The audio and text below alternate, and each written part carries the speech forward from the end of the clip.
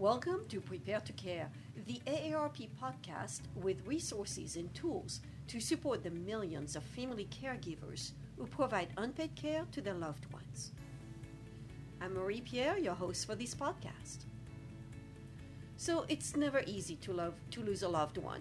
And if you're a planner like me, it sometimes helps to think about what you can do to prepare for the future. Who do you need to call? What do you need a will? Who do you call for a will? And on and on. So today we've invited Michael Galligan, an attorney at Galligan and Manning, to give us the very basics on estate planning and probate law.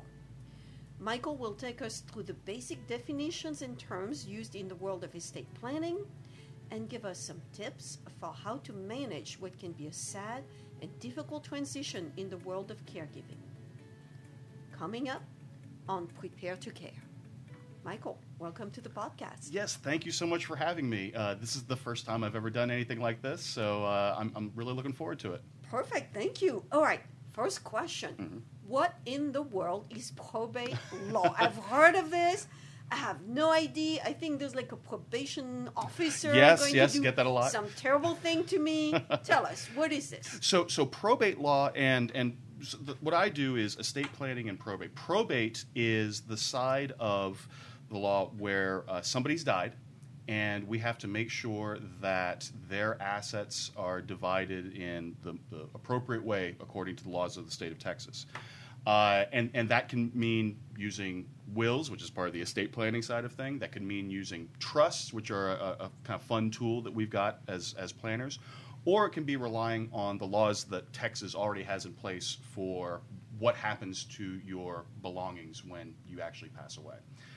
So probate law is really walking clients through the difficult situation where a loved one has passed away. And whether that be through the courts or maybe some other practical means, it can take a whole lot of different shapes. Okay, let's start with the super scary thing. Okay. Somebody dies and they don't have a will. Like, what happens? Like, is a judge appointed? Like, how does this work? Well, and you know, this is something that affects most people. I'd say most people don't have some sort of plan in place for what's supposed to happen to what they own at the time they die. And this is one of the things that I often tell clients, or I tell anybody really that I come in contact with, especially when they ask this question. There's a plan. It may not be your plan, but a plan does exist. And that plan is set out by the laws of the state of Texas. And there's very clear rules for what happens to your assets if you die without a will. And it depends on what you own, the types of property that you own, who you're married to, who your kids are. And when I say that, I mean that it can be affected by there being a second marriage or having stepchildren, any of those types of situations that we see more and more these days. You know, I think the idea of the quote-unquote traditional family where it's, you know, one person married to another person, they've got their own kids, that's not always the norm. We live in a society where we've got folks on a second marriage that are bringing other kids into play. So there's really no reason why they shouldn't be under consideration. And so what you end up with is a set of circumstances after somebody dies that can really create some weird situations. So for instance, if let's say I was married, my wife passed away, and I have a child. And some years later, I end up remarrying, and my new spouse also has a child. Now, I owned my house before I got married. We moved into that house. If something happens to me, if I pass away, then that house, that's what we call separate property because I brought it into the marriage. That separate property wouldn't just pass to my surviving wife. It would actually be owned mostly by the two kids. And what? Yeah. Okay, that's crazy. Even they were like 8 and 10 years old? Exactly. What? Oh, no. Exactly. And so that's an unnatural result. That's not something that we want to have happen. And so with a little bit of foresight, with a little bit of planning, and that's where the estate planning comes in, you can avoid running into some of those situations that can either create conflict or just will not work at all. Because frankly, I don't want I have a 7-year-old. Right. He doesn't need to be in charge of the house, right? And again, it's not so much that he's in charge of the house. My spouse would still get to live there, so it's not quite as scary as it seems. The 7-year-old's not going to be evicting the current spouse, but when that 7-year-old turned 18 or 21, they could, right? Well, or they might. They wouldn't be able to evict because the spouse again gets to live there as long as they survive. But what if the house is sold? Right. If the house is sold, suddenly we've got a big chunk of change coming to these children. And that's not a good result. Good situation. Okay. So I see this, and I'm guessing there are lots of possibilities there depending on the various situations. Sure. And so the point is, if you don't pay attention to this, if you don't learn about what the possibility is, and you don't plan for it, you could really end up in a pickle. That's exactly right. Knowing things going into this can avoid any number of pitfalls that can befall your family. Because ultimately, this is going to be something left on those who are still around. That's going to be left on those family members. So I'm guessing here we are, right? The solution is plan in advance and get a will. Well, no? And you know what? And I'm glad that you mentioned that, because a will is absolutely a tool that we use for estate planning. It is really the thing that people think about most when they're thinking about, oh my gosh, I need to put my affairs in order. You hear that term a lot. And so basically what a will is, it's just a written document. Whether it be handwritten or typed out, that says, here's where my stuff is going to go, and here's who I want in charge of making sure that it gets there. Okay. And it's not effective. It's not actually given any kind of force. It doesn't do anything until A, the person who made it dies, and B, it's given validity by a court. And that's what we call probate. Probate is taking a will, and first it gets filed with the clerk, and you have to prove that's a valid will, that was validly executed, which means that, again, it's handwritten or typed up, and that the person who's named as the executor is the person named in the will to tie up the loose ends, that they are a person who's appropriate to serve in that capacity. Okay, wait. Let's back up here. Yeah. Okay, somebody dies, right? Mom dies. I got to find her will. Oh, yes. Right? Yes. I do. I didn't even realize that. It's not like it's been filed permanently with a court somewhere. No. I got to find the will. You got to find the will. I got to bring it to the courthouse. Essentially, and again... I got to get a hold of somebody who's going to do that for me. Right. And so, generally speaking, one of the first things I would suggest, if you think you're named as an executor in a will, or if you know that you're named as an executor because you've got a copy of it, talk to a lawyer. And I'm not saying that just because I'm a lawyer and I want the business. This is an area of the law where it's something that touches everybody, but there are enough things that you may not know going in that you really do need the advice. If you talk to an attorney, the attorney will be somebody who can help you get that will filed the way it's supposed to be filed with. And again, it's the clerk's office, and that eventually works its way. And here we're in Harris County. We've got 4 courts here in Harris County where this is all that they do. The 4 probate courts. So they're very used to seeing this whole process. But your attorney can walk you through what you're going to have to do in that position. Now, so what I'm hearing is this is not like a do-it-yourself simple thing. It's really generally not. It's generally not. You're better off looking for someone who's going to get you help. I would highly, highly recommend that. And in fact, even if you were to do it yourself, because the executor is what we call a fiduciary, they are putting the interests of the people named in the will as beneficiaries ahead of their own interests. Right. The court will insist that they be represented by an attorney if there are beneficiaries beyond just themselves. Got it. Because, again, there needs to be some sort of assurance that... Like checks and balances, right? Somebody. So you have somebody who is the referee for all of that. Essentially, yes. Now, to that end, about whether or not there's a referee, there are really two different ways of going through this system. Let's take, for instance, you have a will. There's the default in Texas, which is called dependent administration. And I say that with kind of a scary voice and expression here because generally speaking, that's something that you may want to avoid because it's more time-consuming and more expensive. This is where the judge really is the referee. This is where the judge is looking over the shoulder of the person who's tying up the loose ends and making sure that every little thing they do is exactly what they're supposed to do.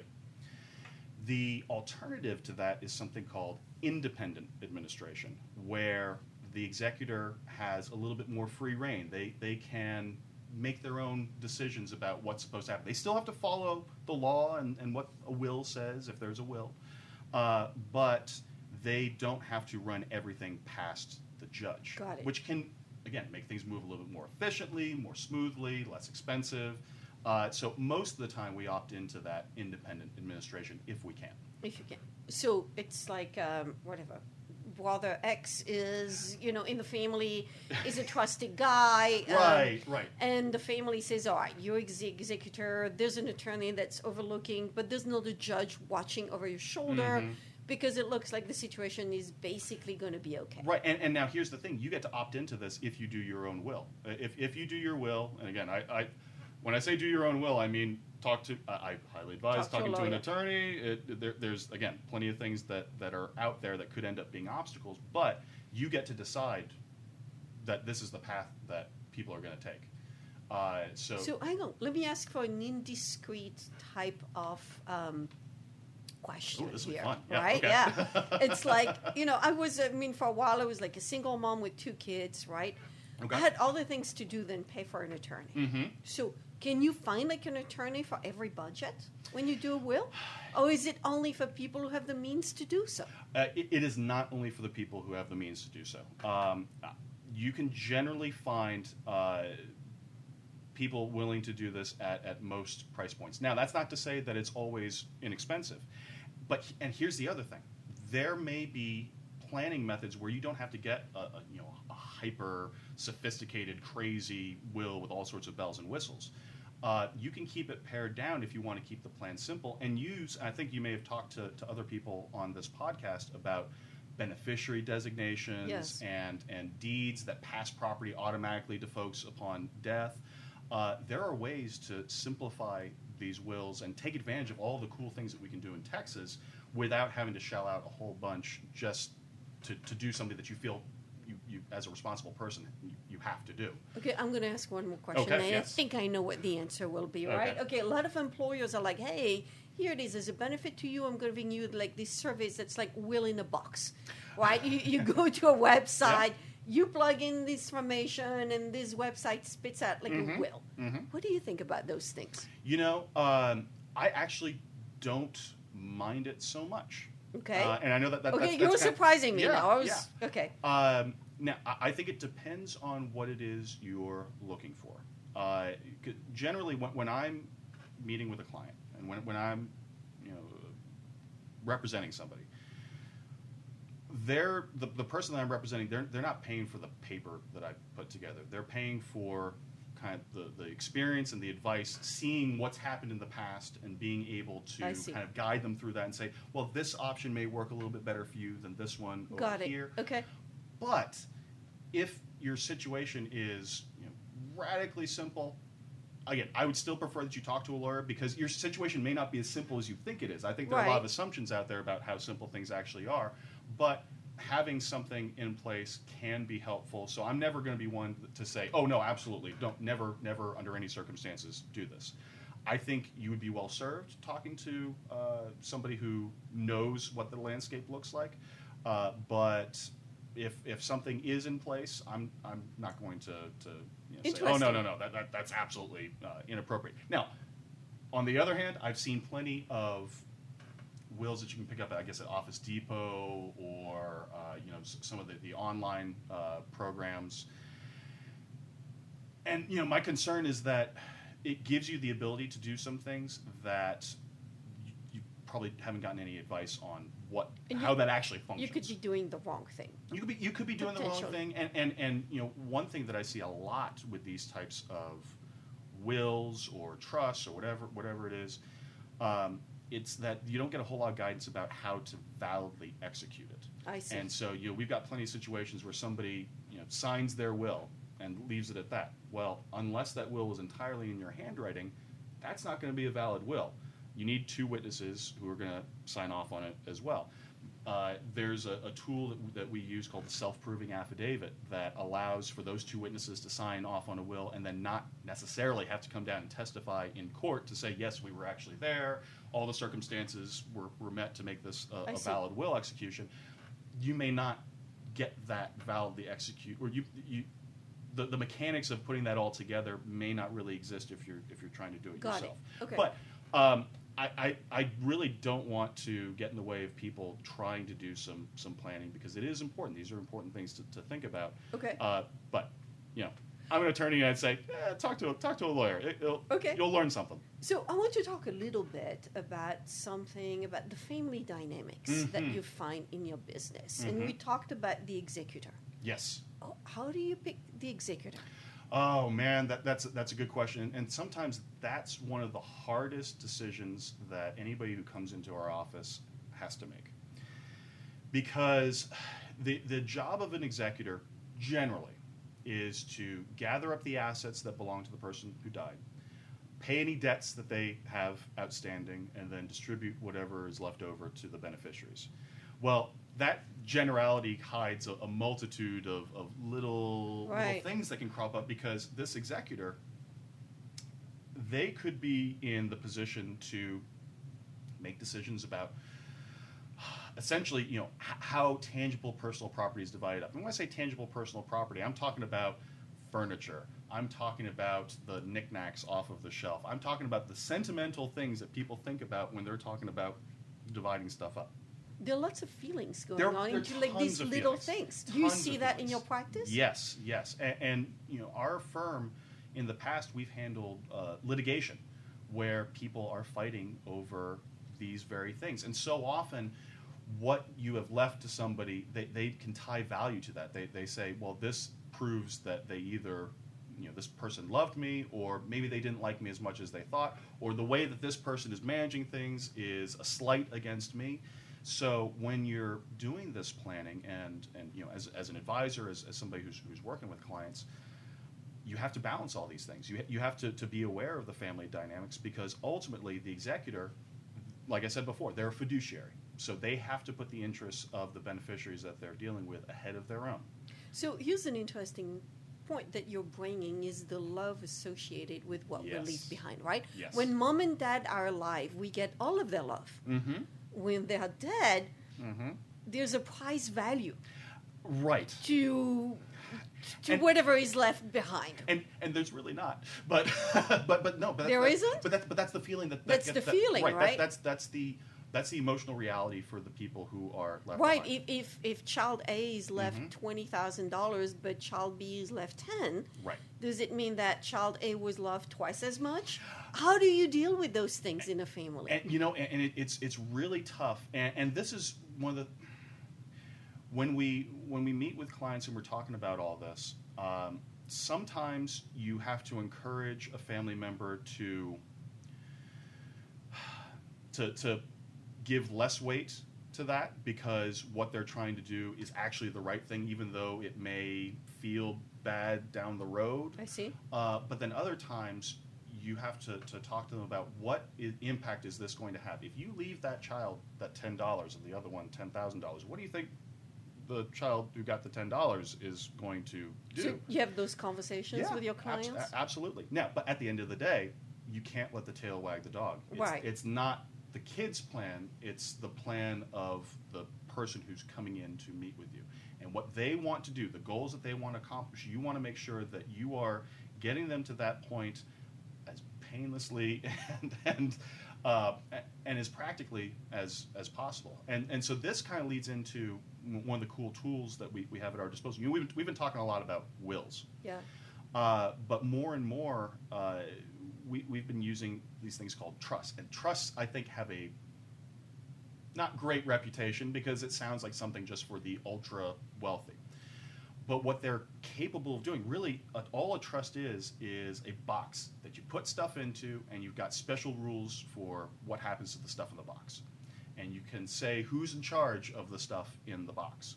And so it gives you a whole lot more flexibility to deal with odd situations. So, one of the things that comes up a lot, kids, or not, and again, not necessarily kids, but beneficiaries with maybe substance abuse issues, or maybe they're too young, or maybe there's just an idea that they are going to need a little bit of help dealing with whatever they might receive. So instead of just giving them that stuff directly, you can say, all right, I'm going to have this chunk set aside for you. It's for that person's benefit, but there's somebody else who's in charge of making sure that it's managed wisely. So you get $100,000 instead of getting all the money at once. You get put in the trust. We're giving you $10,000 a year. Exactly. So you don't spend it on something that maybe will not benefit you. And the magic is you get to make your own rules about this. You get to set up. Maybe it's they get $10,000 a year, or maybe you say no. It's at the discretion of whoever is in charge of that chunk. Maybe they get to decide how much comes out based on what they're seeing, what the facts on the ground are. Michael, so here we are. It's about time to wrap up. I could speak with you all day long on this. We're going to have you back, right? I mean, we happily, have to have you. Happily. Okay. So if there were one piece of advice that you would want for our listeners today, what would that be? Oh, man, you put me on the spot. The big one. What is that? The big one. You don't know the things that you don't know, so you have to look. You have to look at what is possible. You have to look at what you own, and just make sure that things are set up in a way that's going to avoid conflict if that's your goal, or make sure that everybody feels loved. But you have to take a look at it. You can't just put your head in the sand and say, oh, this is always going to be in the future, because frankly, it's not. We don't know. We don't know what the future holds. So the sooner you can take a look at these things, the sooner you can start asking yourselves the questions, gee, what do I actually want? Who do I want to make sure that what I want is what happens? That, I think, is the most important. And it is a first step. So it's at least something that you can do. Start that conversation is what I'm hearing. Exactly. Yeah. Start the conversation, whether it be with yourself or maybe with a spouse or with your family members. But ultimately, it's your personal decision, and something that you have to get off the blocks for. All right, you've heard it, guys. Start that conversation with yourself or with family members. Michael, thank you so much for coming here today and for sharing some great advice and knowledge on estate planning and probate law. Thank you so much for having me, and if you'll have me back again, I look forward to it. Thank you. As always, if you thought this podcast was helpful, or if you have friends or family who are new to caregiving, invite them to follow the Prepare to Care podcast at iTunes, SoundCloud, and at www.aarp.org/HoustonPTC. Take our Prepare to Care podcast survey, help us improve future episodes, or find other caregiving planning and local resources to help you and your loved ones. Thanks for listening, and as always, thanks for caring.